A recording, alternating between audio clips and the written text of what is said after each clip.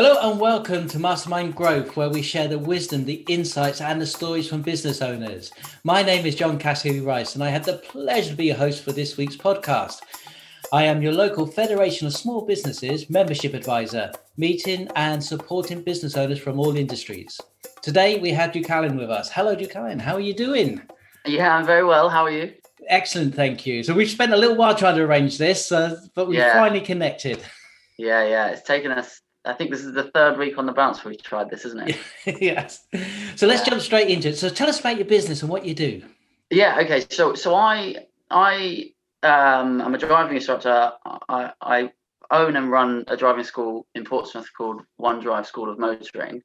I've been doing it, this year was for the 5th year actually. So I I trained with one of the largest schools, really didn't get on with their training facilities and their kind of their ethical principles and their way of doing things, and kind of at the earliest opportunity went off on my own. And I started out as kind of a driving instructor with my own kind of little school, nicked one or two instructors from other schools, and then quickly realized that there's a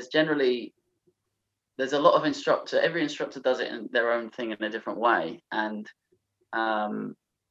when you're trying to grow your school and you've got a very clear vision of what it is you want to do and your kind of principles behind the school, it was probably a better idea to kind of go at it from an angle of, well, let's start training and developing. So January 2019, I launched a training and development program, which would mentor and train and qualify new instructors into the industry. And their training the whole way through is done by myself. So I was able to kind of influence, teach, and develop these guys and mentor them. And I told myself by this end of 2019, if I could get one new instructor through, the year would be a success. And we had 3 apply, which was fantastic. And then this calendar year, even with COVID, I said to myself, well, if we can get another new one, it'll be a success. And at the moment, it's delayed a little bit by COVID, but we've got about 5 or 6 who are going through the training program. So massive kind of progress compared to what I wanted to be doing anyway. Excellent. Yeah. Sounds things are going in the right direction. Yeah. Like really, I mean, nobody really knows what's going on with COVID. But we're just trying to kind of carry on as norm. It's a difficult time because you're constantly one announcement away from everything being thrown on its heels again, aren't you? But really good, really good for us at least. Excellent. So it sounds like you've got a working philosophy of how you approach how you do business. Are you happy to share that with us? Yeah, well, it's really simple. Like it's no magical kind of anything that you've not heard before. But when I was learning to drive, I was 17 and I had about 4 or 5, maybe 6 driving instructors. And the reason I had so many was just because they were all really unpleasant people. They were all old, miserable men who would shout and swear. They'd turn up late. Sometimes they didn't show up. They'd cut the lesson short and still try to charge me the whole amount. I'd make mistakes and I'd get told off. And it was just, even at a young age, I was like, well, there's a real niche in the market here. Like this, there has to be, like, this can't be the norm. Unfortunately, and not all of them, because there's some very good instructors out there, but unfortunately, that is the majority of driving instructors. So my kind of principle was to build an environment that's really fun, never criticize, condemn, or complain, embrace mistakes where they're learning opportunities, and they're always learning opportunities, and just create a really good environment for the pupils. And some of my best friends are people that I met through teaching to drive. So it's really that simple. But you'd be amazed at how many people seem to fall at that hurdle, and it's the most simple hurdle to put right, and it's the most common hurdle people fall on. It's incredible. Right, so it sounds like you put in some time and effort into like looking after the person in the car. Sure. And making sure that they don't feel undermined in any way. No. I speak to them the same way that, like, you measure the way somebody treats somebody that they consider kind of beneath them, or their pupil, or when somebody considers themselves to be senior to a person. If you watch the way they behave with that person, it's very telling. So if they treat these people with respect and kindness and courtesy and manners, for me, that says a lot about a person. And if they if they treat them with an element of arrogance and superiority, it just says so much, and that reads very, very clearly in that kind of exchange with your customer, and that's why so many pupils don't have one driving instructor the whole way through. They start with one and then change and then start with another, and it just prolongs the process. It costs everyone more money, and it's just unpleasant for every pupil. Yes, it's an interesting thing when you're learning to drive, because you're quite vulnerable in lots of ways. Yeah, and you are. I mean, your pride is vulnerable, and people are embarrassed to make mistakes, and they don't want to make mistakes. And that, interestingly, one of the first things I say to my pupils is, "You're going to do a lot wrong, and that's okay, because I kind of need you to do these things wrong so that we can learn from them. But also, you're handling something very dangerous, and yeah, you're very vulnerable. But you have to make people aware of the fact that everything's under control. It's okay to make mistakes, and I'm going to be here all the way through, from first lesson to the day you get your driving license." Yeah, that can make such a difference. Yeah. So how have you sort of broadened that principles out to the business that you run? So not just within the car itself. You mean to like the other instructors and just as a business rather than my own? Yes. Yeah. Well, so this is what I mean when I said about when I first kind of wanted to expand, I was looking at other instructors who were existing already with other schools, and I'm very lucky with my team. But when I spoke to some instructors who were kind of toying with the idea of changing schools, immediately I could just see that you're not carrying the same kind of ethics and kind of priorities, and you're also not going to be willing to change, especially for someone who's been an instructor for less time and is half your age. These people, they weren't going to be changing for me or for my school. So that's why I kind of turned to the training and developing. And there's a few instructors. I've got an instructor called John who went through the course, and he watched a few of my lessons. He saw the report, and it's very, very clear from the off, this is the standard, and we don't accept a standard less than that. There's no form of discrimination or discomfort, and it's just not tolerated. And when you train as an instructor, it takes about 6 to 9 months. So I've spent 6 to 9 months kind of developing that way of thinking with my instructors. It's also very important to get the right people from the off. So when people come to me and say, "I'm considering a career change," it's not right to say they've been vetted, but you have to pick the right people. You can't. It's so tempting to say, "Yeah, I'll have everyone because I want expansion." And if 10 people come to me, but if 5 of those people are not suited, or in my opinion, not worthy, kind of in the sense of they're going to put forward what I want the business to put forward, then it's not going to be good. I'd rather have 5 good ones than 10 okay ones. Yes, I think one of the biggest challenges is often finding the right person for the role, and so that everybody's happy within that. Yeah, 100%. 100%. It's crucial. And one of the other really important things for me was, as I've already kind of touched on, the instructors, most driving instructors are of a certain demographic, and that's okay, but they're largely male, they're largely white, and they're largely kind of middle age upwards. And as I said, that's okay. And there's nothing against anyone who fulfills that criteria, but it was also very important for me to try and mix that up a bit. So we've got female instructors.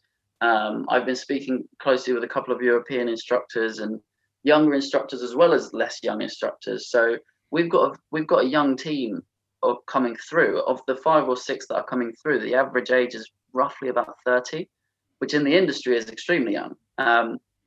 And it's very important for me, because when I started, I just remembered all of the things that I hated with my prior instructors, and it was so simple for me to just think, well, I won't do that. Do you know what I mean? Oh, absolutely. So how do you convey that message out to people who may be looking to learn to drive? Because I remember going to, I'm going to show my age now, to Yellow Pages, and just picking the first one there. Sure. So yeah, for me, it's a lot. If you look at a lot of driving instructors' content, a lot of it's the same.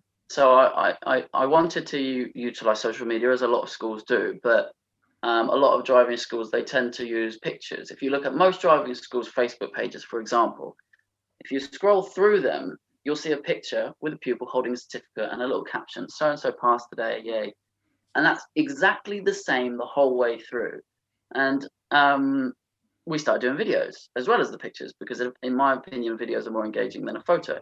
We started doing the outtakes. So not only did I make videos where everything goes perfectly and everyone's happy, and I did a video with my twin sister, who was my pupil at the time, of all of the funny like hiccups that we had, where she's nearly, bumping into things and rolling back down the hill, and because that's part of it.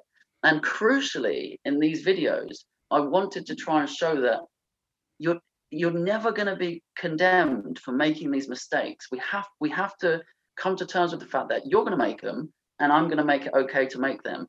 I'm never going to let you lose control. And so we just tried to be different in the way we approach the business, whether it was social media, whether it was video content. All of our adverts, all of our reviews speak about how approachable we are as a school. And some of my favorite reviews talk about, a lot of our reviews talk about it's like you're just going for a drive with your friend. And that it takes time to get that message across, but I just tried to do anything that I saw performed commonly in the industry, I tried not to do. And then I would try to think, okay, well, what else is there? And I think if you look at our content, you'll see that the majority of people probably share that view. Yeah. I think sometimes it's tempting when you're going into an industry to do the same as everybody else. Yeah, definitely. And it's, especially when that's the kind of tried and tested, if that's the way you want to put it. And a lot of people don't want to rustle feathers. I've got myself in trouble a few times trying to market my school in ways that the DVSA kind of wouldn't condone. And that's not to say any laws have been broken or nothing kind of unacceptable socially. It's just pushing the boundaries. So they bend a little bit. Yeah, exactly. And by kind of putting those feelers out, you get a great feel for, this can work, this doesn't work, I'm not allowed to do that, but I can do this. And do you know what I mean? And so it's so tempting. And when I started this industry, so everybody kind of, again, it's these kind of middle-aged men telling me, you should do this, you should do this, you should never do this. And a lot of the stuff I did flew directly in the face of what was the kind of norm, because like, why can't we do that? Like, why can't I try different things? And why can't pupils see the benefits of that? And as long as you're legal and safe and everything's under control and the pupil and the customer is happy, do you know what I mean? Like, what does it matter what we do? Absolutely. And what's one of the things that's so refreshing about doing these podcasts is that everybody's coming with this is how I do business. I'm not saying it's the right way, it's how we do it. Sure, exactly. Yeah. I mean, there are probably many people that would contest a lot of things that I feel and do, and that's okay. I don't mind. But I mean, I try not to spend my energy thinking about other schools and other businesses. Just focus on us and see what works for us as a school. And so far, touch wood, it's going well. Fabulous. Now, I'm going to guess, as a driving instructor, as soon as and you run a school, as soon as you mention it, everybody has a story for you. Yeah. It's literally, like, I mean, it's quite funny because a lot of the stuff, a lot of conversations you have with people are all very similar, but everyone's got a story. Everyone's got something they want to tell, and it is quite funny. And quite often when I do kind of have conversations with wonderful people like yourself, people ask me about, have you got like a story that sticks out? And I always try and think of a different story, but ultimately they all boil down to a pupil tried to put me under a bus, or someone nearly rolled the car, and you could be the best driving instructor in the world. You're going to get caught out every now and then by a pupil doing something unpredicted, and that's okay. That's part of the job. Well, hopefully you get that as a blooper reel so that you can. Yeah, exactly. It's all content. So if somebody's listening to this, they're thinking, "Oh, I'm ready to learn to drive," or they know somebody who is, or maybe they're looking to change careers and become a driving instructor and would like something a bit different. How would they contact you? Yeah, so we've got a website at one-drive.co.uk. We've also got the Facebook page again. One Drive School of Motoring is the Facebook page. We've got a Google presence again. If you search OneDrive School of Motoring on Google, we've got Instagram, we've got phone numbers, and so generally speaking, if you're going to search OneDrive School of Motoring Portsmouth, it's going to come up somewhere. Yeah. Excellent. And we'll put that information on our website. Thank you. Fab. Appreciate it. Well, thank you ever so much for sharing your passion and your insights and You're welcome. your joy about driving and driving instruction. Yeah, I appreciate it. Well, thank you for letting me speak. Anyway, I enjoy doing these things, so I'm very grateful for your time as well. Fabulous. And this has been a podcast by business owners for business owners. And until next time, see you soon. See you then, Declan. The Federation of Small Businesses, with practical help for business owners such as FSB Care. A dedicated nurse will provide long-term practical advice and emotional support with any long-term health condition, disability, or if you're bereaved.